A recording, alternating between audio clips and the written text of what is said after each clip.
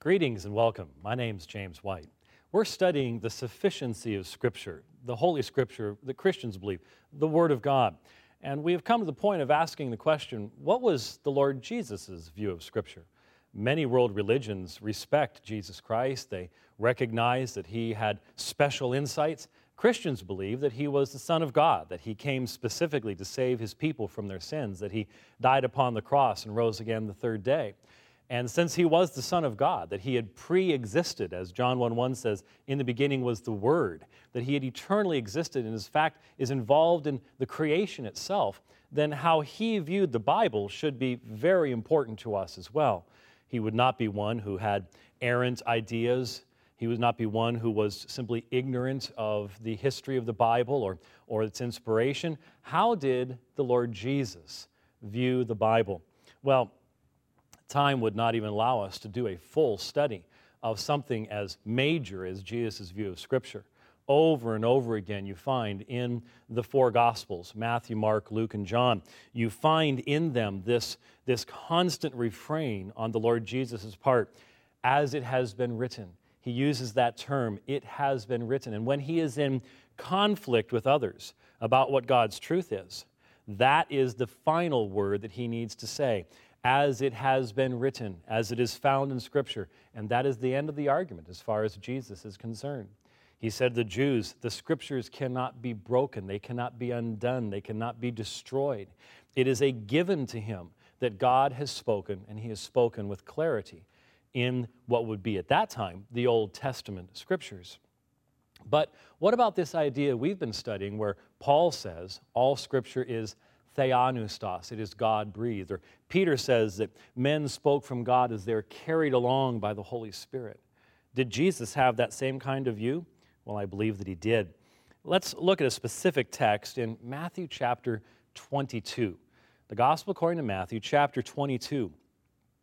Here's a situation where in the days of Jesus, you had two primary major Jewish groups there in Jerusalem. You had the Pharisees and you had the Sadducees. And one of the major differences between the Pharisees and the Sadducees was over the idea of the resurrection of the dead. Some people struggle to remember this, and so you just need to remember that the Sadducees denied the resurrection of the dead. That's why they were sad, you see. And the Pharisees believed in the resurrection of the dead. That's why they were fair, you see. And that only works in certain languages, I'm afraid, but you'll never forget the difference between the two groups. The Sadducees denied that the dead rose. And so, obviously, in the conflicts and in the arguments that they had had with the Pharisees over the years, they had developed a particular set of arguments, and they decided it was time to take Jesus on because Jesus clearly did believe, with the Pharisees, in the resurrection of the dead. And so they come up to him and they present their favorite argument. And they told a story about a woman who was married 7 times to a series of 7 brothers. The reason for this being there was a law in Israel, and if a person died, if the first brother died, then the next brother in line would take her as his wife to raise up children to his deceased brother. So, in this story anyways, obviously it was a hypothetical story, Jesus is faced with this idea that this woman married 7 different brothers.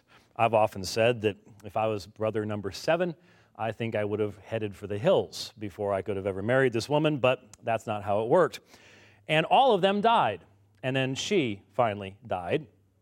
And the question that is asked of Jesus in Matthew chapter 22, and I can just sort of see the Sadducees stepping back and folding their arms. How are you going to answer this one? Because evidently the Pharisees had never come up with a really good answer to this one. They asked, in the resurrection, whose wife is she going to be? Because she had been married to these 7 brothers. Jesus' response is very instructive. He does not do what many people in Western societies do today and say, well, I have a different understanding, or maybe there's another way to look at this. He's rather blunt. He starts off by saying, you are mistaken, or we could put it, you're wrong. You are mistaken, not understanding the Scriptures nor the power of God, for in the resurrection they neither marry nor are given in marriage, but are like angels in heaven. But regarding the resurrection of the dead, Jesus says, have you not read what was spoken to you by God, I am the God of Abraham and the God of Isaac and the God of Jacob. He is not the God of the dead, but of the living. Now, his answer is very straightforward. First of all, he says, you don't understand the nature of the resurrection because you think people are going to be married the same way that they're married here, and that is not the case. Instead, in the resurrection, they neither marry nor are given in marriage, but are like angels in heaven. But then he turns to their real problem, because he recognizes that what they're arguing against is the resurrection of the dead. And he says, but in regards to the resurrection of the dead, have you not read what was spoken to you by God? I am the God of Abraham and the God of Isaac and the God of Jacob. His point is, God said, I am, not I was. And so he bases on the very tense of a verb his argument in saying he is not the God of the dead, but of the living. And so his point is that since God is the God of Abraham, then Abraham is still alive in the presence of God, as is Isaac, as is Jacob. They have not just simply disappeared. They are not asleep someplace, unconscious of what's going on. God is still their God, and he bases that upon the tense of a verb. Now, we might, in passing, recognize that that would require Jesus to believe that inspiration extends even to the very forms of words, and it would require us to believe that from Jesus' perspective, he had to believe that what had been written by Moses so long ago had been preserved for well over 1,000 years to his day. So we have Jesus' view of inspiration. We have Jesus' view of the preservation of Scripture over time as well. But that's not the real reason I went to Matthew chapter 22. Because we have a tendency to read through this argument, and since we see what the argument is, we read past a very, very, very important aspect of this particular text. Take a look again at what Jesus says here. But regarding the resurrection of the dead, now look at this phrase, have you not read what was spoken to you by God? Have you not read what was spoken to you by God? Normally, when I say to someone, have you not read, what would follow afterwards would be what I wrote to you. Read, write. Or I might say, did you not hear what I spoke to you, what I said to you? But notice that's not what Jesus says. Notice what he says. Have you not read what was spoken to you by God? What does this tell us? Do you hear what Jesus is saying?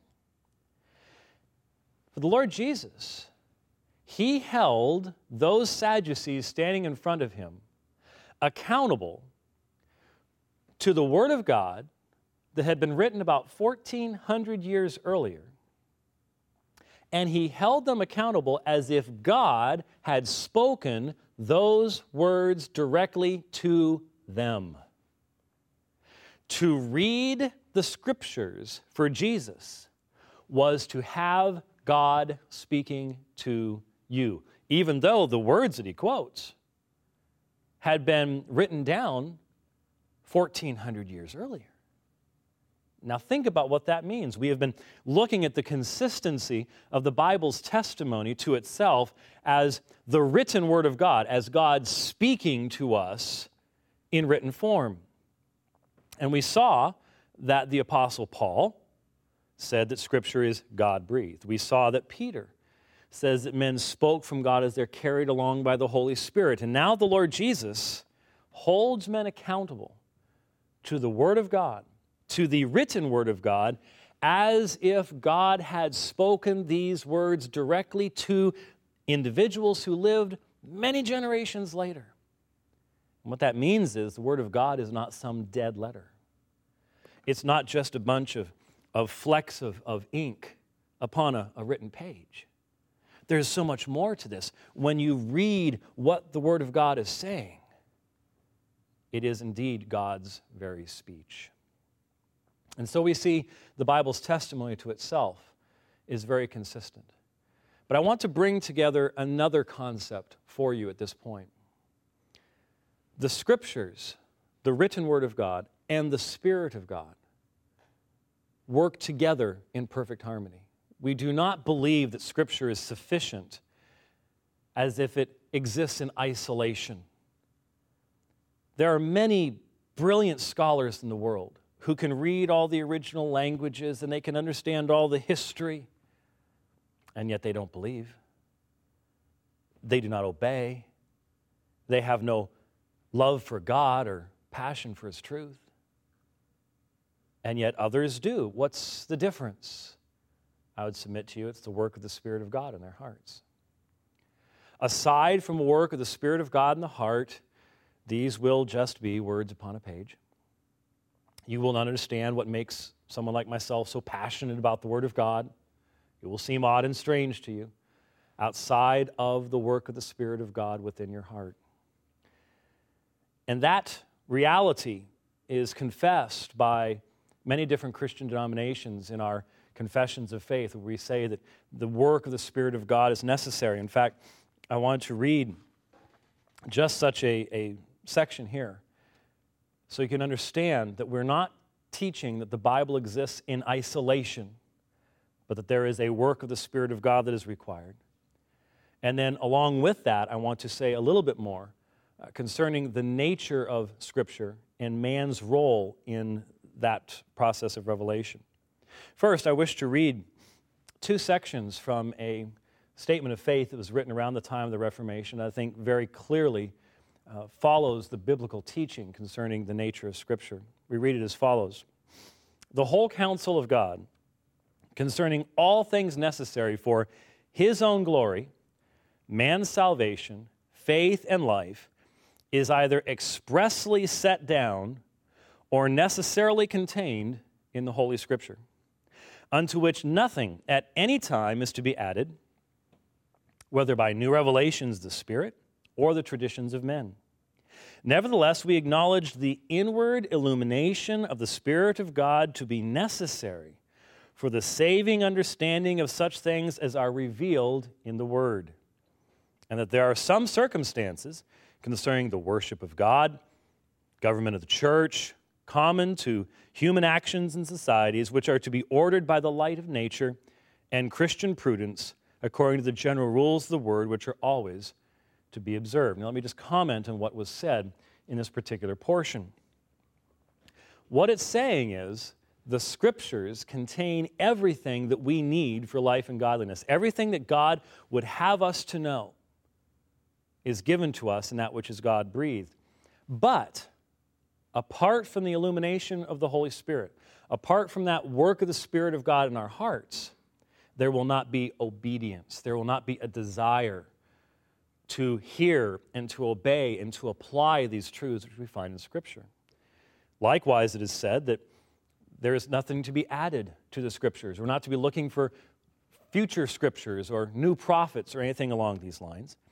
And it recognizes that there are certain situations where the simple heart of wisdom, the heart that has been influenced by the Spirit of God, has grown in its love and knowledge of God, is what we need to come up with certain answers in regards to, for example, the ordering of the church in some situations or things like that. That we don't need to have a specific text to answer some of the smaller questions. If we have been growing in the grace and knowledge of the Lord Jesus Christ, it is that heart of wisdom that would give us that direction. And then the next section says this: "All things in Scripture are not alike plain in themselves." Make sure you hear that. "Nor alike clear unto all, yet those things which are necessary to be known, believed, and observed for salvation are so clearly propounded and opened in some place of Scripture or other, that not only the learned, but the unlearned, in a due use of ordinary means, may obtain unto a sufficient understanding of them." What's this saying? All passages of Scripture are not as easily understood as others. There are some difficult texts of Scripture. There are some texts of Scripture that are so rooted in the historical context that sometimes we don't know what that historical context was with fullness, and so it can be somewhat difficult. There are other texts of Scripture that are very, very, very plain. And the point is that we are not saying that all you have to do is pick up the Bible, just flip it open to whatever, read a couple paragraphs, and that's everything I need to know. If that were the case, the Bible could be 2 pages long. We wouldn't need to have something quite so large. Instead, there is a process. As Christians know, the Bible commands us to grow in the grace and knowledge of the Lord Jesus Christ. That's growth. That takes time. And I realize in the modern world, the idea of growth over time isn't overly popular because that requires patience.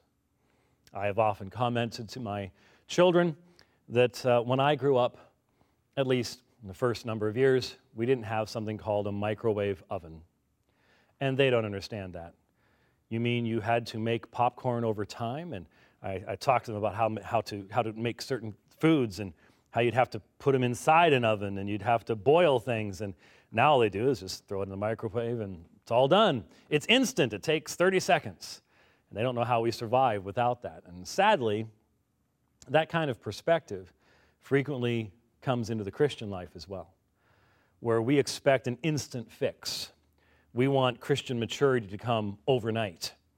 We want it to be just take a pill, press a button, use one of our gadgets, and all of a sudden all of our questions are answered and we have instant maturity. That's not how God operates. It takes time. And though I have spent all of my adult life and I was raised in a Christian family, and so I had access to the Word of God from the time that I could read anything. The first book I remember is my Bible.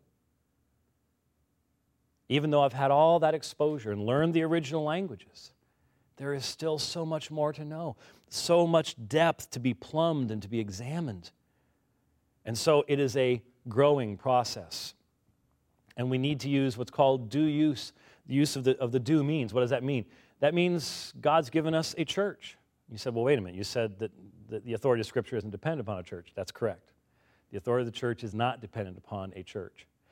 But that does not mean that God has not given us the church. God has given us the church. It has a purpose. In His wisdom, God places us together with other believers. We are to have elders who teach and preach. We are to learn from one another. I do not believe in this idea of me and my Bible out under a tree alone as if that is all God has for me. God has given us the church. He's given us the ordinances of the church, and these should be things that are used by the Spirit of God to cause us to grow and to mature in our faith. And they also help to keep us balanced in our interpretation of the Word of God so we don't go chasing after things. One of the greatest abuses of the Bible is when people go to the Bible and they want to make a decision. And so what they do is they just sort of do the hunt and peck method. I'm going to go there. And you just look down, and whatever your finger landed on is somehow supposed to be magically what you need to know. That's a wonderful way to read your desires into a text that may have had nothing to do with that in the first place. Instead, we need to be balanced in our approach to Scripture, balanced in our reading of Scripture, and we want to hear God speaking in Scripture. I don't want to hear myself speaking in Scripture. I don't want to hear my thoughts and my desires being reflected back to me. I don't want to hold a mirror in front of myself as if I'm actually looking at the Word of God. I want the Word of God to show me the truth about myself, even when that truth is somewhat uncomfortable. And so this statement, I think, is very important for us to understand that not all Scripture alike is equally plain and easy to understand. Sometimes we have to do some studying. Sometimes we have to do some examination. And we need the work of the Spirit of God to assist us and to aid us in that examination. Now, another point I'd like to make is this. When we talk about the Scriptures being the divine Word of God, we are not saying, when we talk about the process of inspiration, that God basically took over the individuals who were used to write Scripture. We're not saying that somehow people just became automatic typewriters, went into a trance and just started writing things, and therefore what we have in Scripture is just a reproduction of something that's stored away in heaven someplace. We have recognized that men spoke from God as they were carried along by the Holy Spirit. And so sometimes people object to the fact that we can see in the Bible that men have studied and they have collected sources. They've done research. This comes out in Luke chapter 1, the Gospel according to Luke. Luke was a tremendous historian. In fact, recent studies have demonstrated that when we can verify these things, when Luke, who wrote the Gospel of Luke and then the Acts of the Apostles, as he would record Paul's travels in the ancient world, Christian scholars for many centuries had noted that he would use some somewhat unusual words when he would talk about the people who were in charge in certain areas, on this island, this nation, that nation. He'd use different words when they had a certain type of political authority and things like that. And people had wondered about that. Recent studies have shown that when you follow Luke around, and when archaeology allows us to do this, Luke was using the exact words that the local people would always use of the people who had authority. For example, in the United States, we have a sheriff, or we have a policeman. But in the UK, you might have a constable, for example. Luke uses the exact language that was used by the people in that area. He was a very careful historian. And notice what he says in Luke chapter 1. He says, "Inasmuch as many have undertaken to compile an account of the things accomplished among us, just as they were handed down to us by those who from the beginning were eyewitnesses and servants of the word, it seemed fitting for me as well, having investigated everything carefully from the beginning, to write it out for you in consecutive order, most excellent Theophilus, so that you may know the exact truth about the things you have been taught." Here the Apostle Luke, what does he say? I did my homework.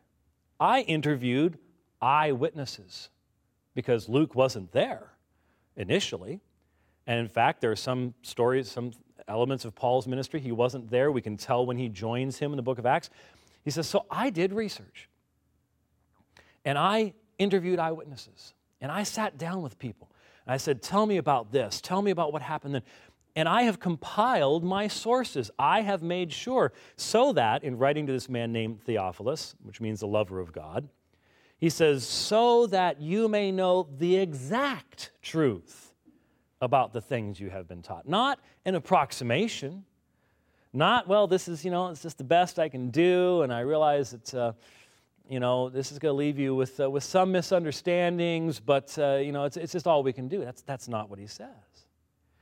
Instead, he says, I've talked to eyewitnesses, I've compiled my sources, I've compared their statements, and I have laid these things out for you in such a way that you can know the exact truth of the gospel presentation that has been made to you. Now, some would say, well, it doesn't sound very spiritual doing study like that. Why can't the Spirit of God use that brilliant mind of Luke to give us this exact accounting that gives us so much of the information of Jesus' teaching and his encounters with even religious leaders and political leaders? Why can't God use that brilliant mind that he gave to Luke to give us this kind of information? You see, the biblical testimony is clear. God is sovereign. God has revealed his word, and he has used men speaking from him as they're carried along by the Holy Spirit, so that the result that we have is theopneustos. It is God-breathed, and it communicates to us exactly what our Heavenly Father knew that we would need to have to live a life of godliness before him. Thank you very much.